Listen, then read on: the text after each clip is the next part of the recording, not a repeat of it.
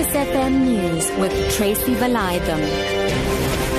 5 o'clock good afternoon. eThekwini police are still looking for the three armed suspects who kidnapped a 37-year-old woman while she was jogging at Glenwood in Devon.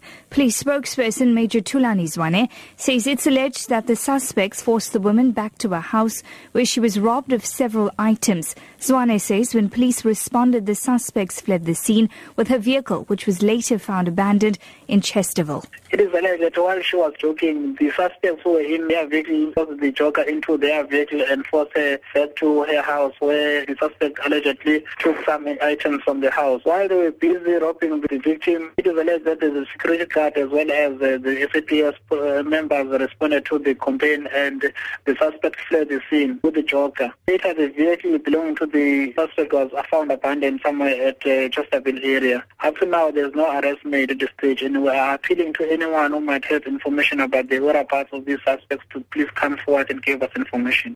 Police have opened a case of arson after a group of taxi drivers allegedly tried to petrol bomb the house of a 25-year-old man arrested in connection with the murder of a taxi driver in Zola, north of Soweto. The suspects were arrested last night. Police say earlier today the taxi drivers also set the suspect's vehicle alight in Naledi Township. They then proceeded to the suspect's house and attempted to set it alight. Police spokesperson Katleko Mokhale. One of them threw petrol bombs and broke everything in the house. All the children were hiding in the back rooms, and they subsequently proceeded to the second house in Mashiani Street, where currently it has been broken with windows, and they set alight his Mercedes, but the fire was extinguished. Limpopo police are also searching outside the province for a man whose two stepchildren were allegedly beaten to death yesterday.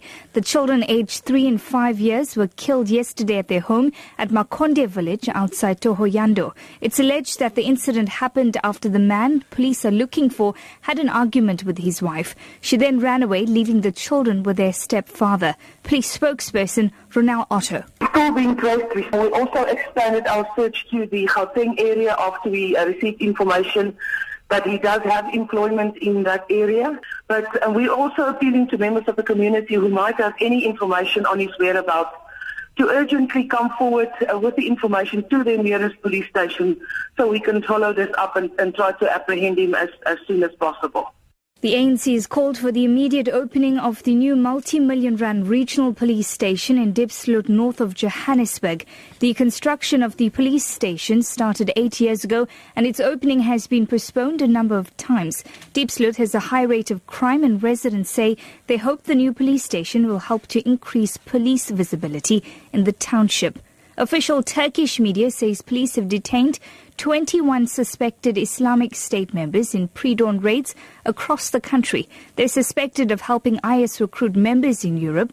3 of the arrested are foreigners who were allegedly planning to cross into Syria. The BBC's Salen Giret reports. Turkish police conducted simultaneous raids in 4 cities across the country, according to the state-run Anatolian news agency. They included not only the town of Urfa near the Syrian border, but also Istanbul in the west. Suspects are accused of recruiting new members for IS. The 3 foreigners detained are suspected of planning to cross the border into Syria to join the IS ranks. Turkey has been accused by Western countries of not taking the necessary precautions to stop the influx of foreign fighters into Syria. The Turkish government says it's doing whatever it can.